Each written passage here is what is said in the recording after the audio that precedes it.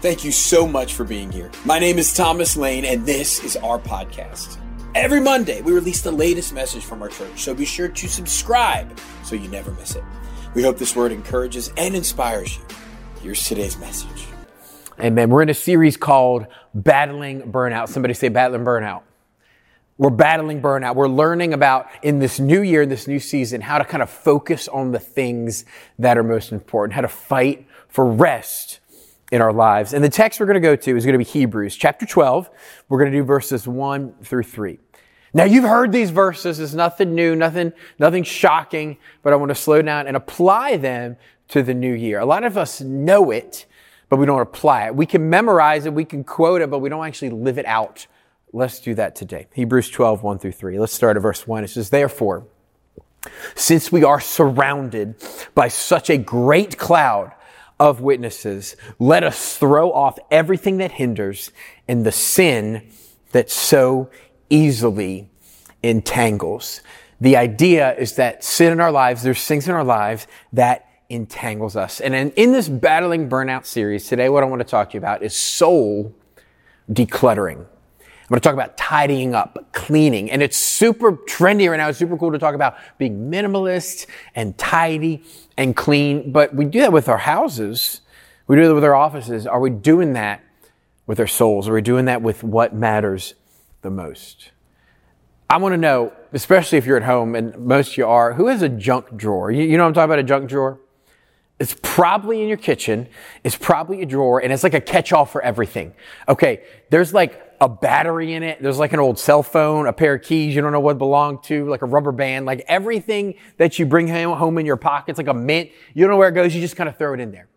And you're not intentional with it. You didn't really plan for it to look like that, but over time, that's just what happened. It got filled up with junk. Maybe it's a junk drawer. Maybe for you it's not a junk drawer. Maybe it's your glove box. It is just a disaster. There's an old diaper in there, half-chewed apple, just a bunch of junk. Maybe it's not that. Maybe for you it's your closet. Maybe your closet is a total mess. Let's talk about that for a second. If you want to clean out your closet, if you want to tidy up your closet, and I promise you this is not a sermon on being tidy, but follow me on this illustration. If you're cleaning out your closet, right on, you have to have a rule to tidy it up. And it's really easy for things on like both ends. Like if there's a shirt that you love, that fits you perfect, that's from Nana, that's a gift, it's easy to be like, I'm going to keep this. There's some things real easy, keep. Now on the opposite side though, there's some things you just hate. You go in there, it's old, nasty, you hate it. It's easy to get rid of those. Maybe it's ripped or has a stain on it. It's easy to keep the things we love, get rid of the things we hate. But what about the things in the middle?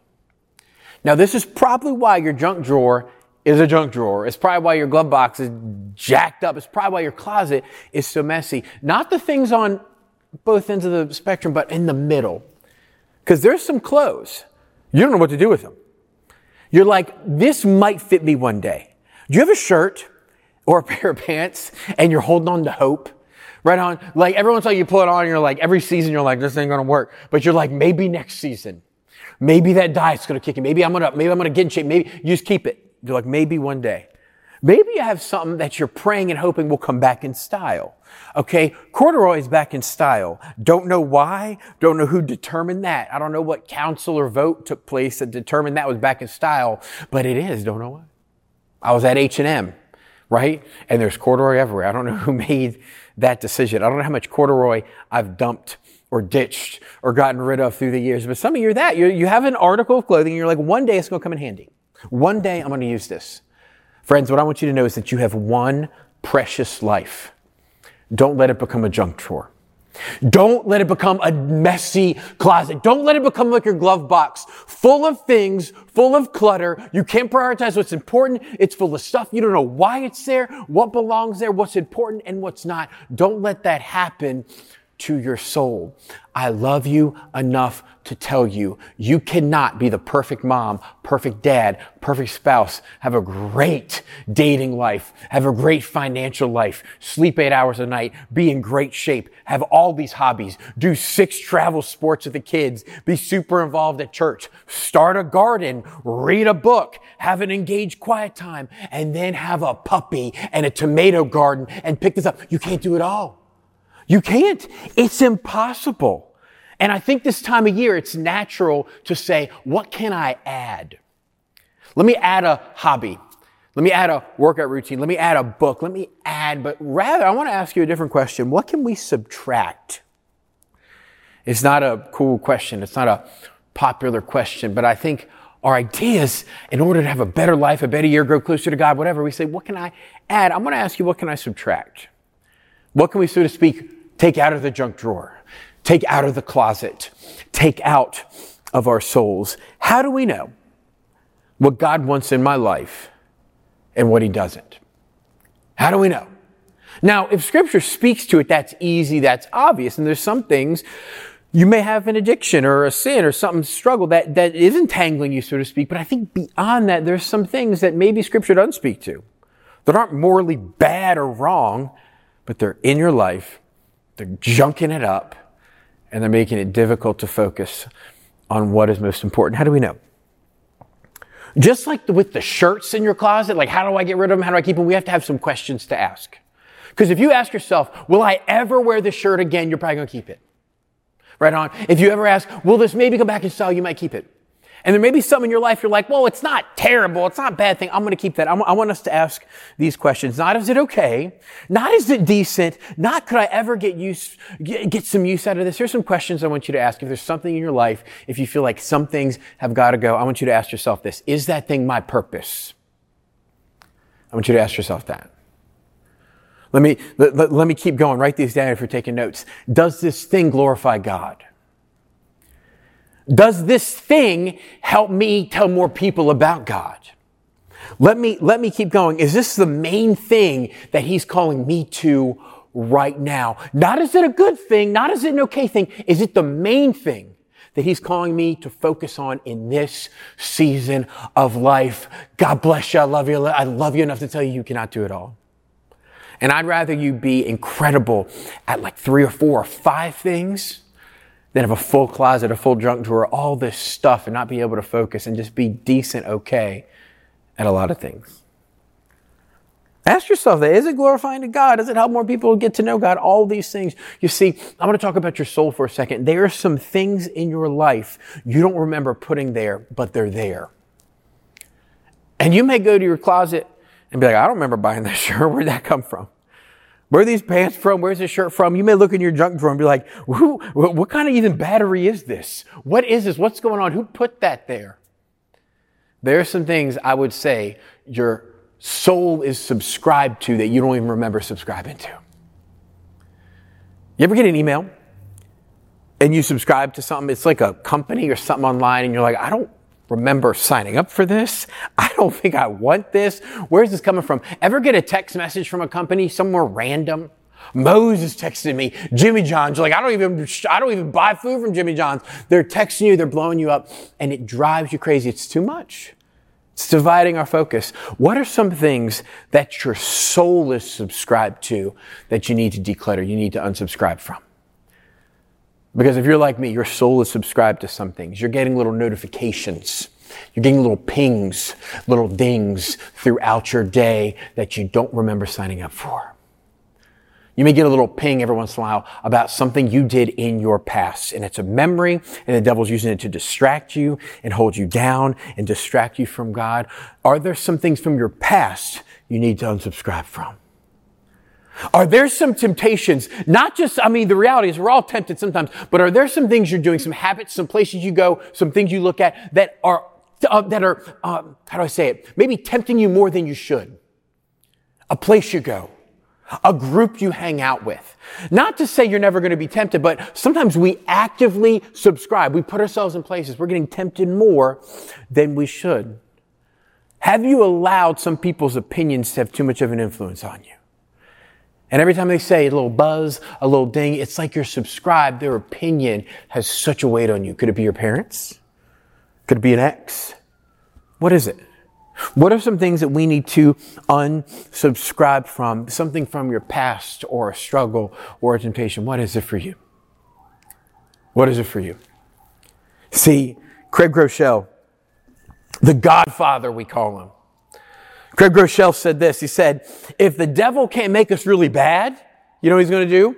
Then he'll try to make us really busy.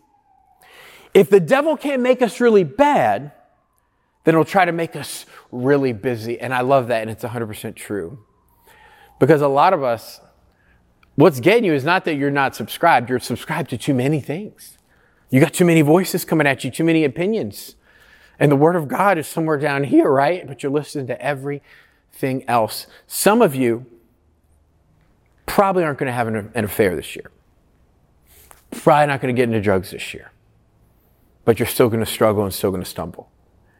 And in your mind, that's the big thing. You're like, well, don't have an affair. Don't do anything illegal. Don't kill anybody. You're looking at the big things, but you're missing the little things, because if the devil can't make you bad, he'll make you busy. That's what he's going to try to do. And you're guarded against these big things, but these little things, your guard is down. And trying to be the perfect husband or spouse or worker, have 5 side hustles, or doing all these things is going to distract you from what's most important. Your relationship with God, your marriage, discipling and investing in your kids. And the devil's going to get what he wants. You're going to fail, you're going to stumble. Not because of something big and massive that's obvious, but from a lot of little tiny things distracting you, things your soul is subscribed to. And friends, it's time to unsubscribe. It's time to unsubscribe. Let's continue with that verse from Hebrews. Look at this. It says, and let us run with perseverance the race marked out for us. Let's say that together one more time. I'm sorry I'm using a running analogy, a cardio analogy, but just follow me on this. It says, and let us run with perseverance the race marked out for us. Now, here's what I want you to know. Here's what I want you to see. That the analogy that we're getting here for life and for faith is a race. And I want you to know that we are called to run a race, but a lot of us are doing so with ankle weights on. Do you know what ankle weights are? Now, maybe you're like me and you're like to skip leg day, okay? It's not your priority. You rather do chest or back or something like that. Ankle weights, kind of old school, but the idea is you strap these things to your ankle. You like this, I got my Ascent Blue right here, and you just walk around in them. You've intentionally put it on there, and it's slowing you down. Now, the idea of these is actually to make you stronger. That's not where I'm going with this. What I'm trying to show you is that there are some things in your life that are slowing you down and holding you back from the race that God has called you to run. And if you look at this, you're like, it's only 8 pounds. Who cares? Who would even notice? It's 8 pounds. It's nothing, but 8 pounds adds up. You may be like, it's only one little habit. It's only one little distraction. It's only one little bit of trouble. But these things add up, whether it's an addiction to debt, whether it's a temptation or porn or a certain set of mindsets or beliefs or habits. We run the race with things that are intentionally slowing us down. And I think a lot of us, for us, it's a mindset. And I think we ask, what's the minimum I can do to still finish the race? What's the minimum I can do? But instead, we need to ask, what is everything that I can strip off to make me go even faster? We ask, what's the minimum? What's the bare minimum I can do just to finish, just to qualify, just to get through, rather than what can I throw off to make me run faster? If you know runners, runners are crazy. Not only are they crazy for liking running, to each his own, but they are passionate and they are focused. You talk about including nutrition and hydration and making sure they got the right shoes. They don't just throw on a pair of shoes and go to it. They are fully focused every little step of the way, making sure they finish that race as fast as they can. Are you the same way? Are you the same way? Are you running the race of life with hindrances, with things strapped to you that you're subscribed to that are slowing you down? Or are you fully focused to do what God's called you to do? To be who God has made us to be. Sometimes we have the wrong mindset. We ask the wrong question. We just try to do the bare minimum. I think for a lot of us, that is our ankle weight, so to speak. My kids My kids, we don't let them watch TV unless they do chores. They got to do chores first, right? They got to do chores. So they do chores, okay? Then they can watch TV. But with the chores, they try to do the bare minimum, all right? They're like, what is the least amount I can do to still get a reward? I think when it comes to work, a lot of us do that. We say, what is the minimum amount of work I can do? What's the most time I can spend looking at Facebook, looking at the stock market, looking at Instagram, and still keep my job? As opposed to saying, hey, how can I honor my boss? How can I honor my parents? How can I do the best job possible and bring my A game? Couples will ask us all the time. It's the same thing. They're running the race. We're like, what's the minimum I can do? And we have these things that slow us down, that hold us back. Couples ask all the time, what's the farthest we can go physically? Can we move in together? Is that okay? Is this okay? Is this okay? That's the wrong question. That's saying, what's the minimum I can do, as opposed to saying, hey, what is a way that I can glorify God and honor Him? Because that person you're dating, that could be your spouse. It could, but it could be someone else's spouse. And we have to treat them as such. I think some of us are running the race of faith. We say, what's the minimum I can do spiritually and still finish? Still go to heaven. Still feel comforted when I need it. What's the least I can go to church and not feel guilty?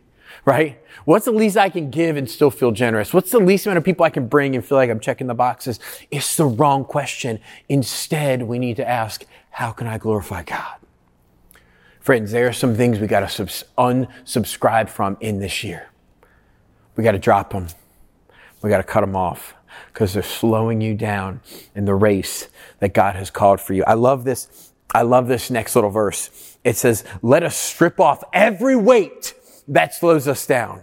That's what got me to ankle weights. Let us strip off every weight that slows us down. This thing's annoying me, so I'm going to take it off. But that's what we got to do, guys, as a mindset. As a shift, not asking what's the minimum I can do, but asking what is every little thing in my life that I can get rid of, that I can remove, that I can just throw down in order to live the life God has called me to live, in order to glorify God, in order to praise Him. It's a completely different way of looking at it. And I know 2022 sounds like 2022. It sounds like 2020 also. It sounds like 2020 again. Here we go again. But I want you to know this can be your year. This can be your season. When rather than ask, what's the minimum I can do? This could be the year that we live this verse out. We strip off every weight that slows us down. And we start asking the right questions. Not what's the minimum I can do, but how can I grow closer to Him? How can I glorify Him? How can I serve Him? How can I, in a different way, get rid of something in my life and serve Him more and grow with Him more? This could be your year. Look at verse 2. Here's how we're going to do this, because it sounds like a lot. It is. Here's how we're going to do it. By fixing our eyes on Jesus, the pioneer and perfecter of our faith. The pioneer makes me think of the Oregon Trail game. Remember that game? That was one heck of a game. And the perfecter of our faith. And you heard me say perfecter and you thought, I'm not perfect.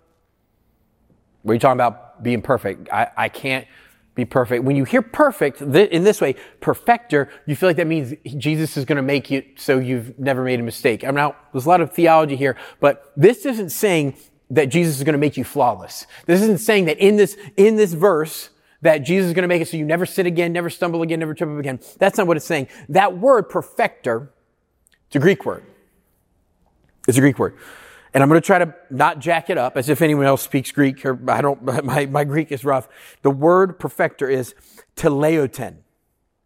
And it doesn't mean make you flawless, make you never sin again, make you never struggle again. But what it means is to bring you to be who you were made to be, to do what you were made to do. The Greeks had this concept of the telos, the end, the perfected state, meaning everything has a purpose, a goal. And what Paul is saying is that God made you a certain way, gifted you in a certain way. So let us throw off everything that is hindering us from knowing God and loving God and serving God. Let us throw it down.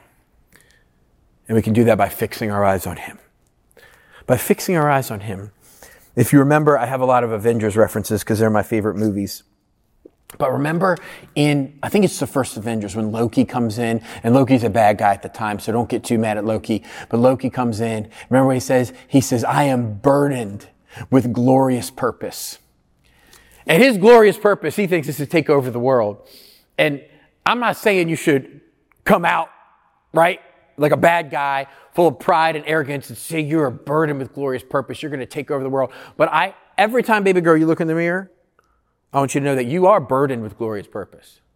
Every time, men, you go to work or look at your kids or look at your wife, I want you to understand that you are burdened with glorious purpose. You have a burden. There's a race you're running that God has equipped you for, and he's calling you to run. You have some quirks, some gifts, some traits that are there for a reason, and you alone have the unique combination of them. There are some people in your network, in your world, right? There are some people you know that you're friends with that trust you, you trust them. Maybe on social media, maybe at work, maybe at home, maybe family, that only you, I believe, in this season, only you can love on and outreach to. I'm going to be so bold as to say this. There are people who would never come to church unless you bring them.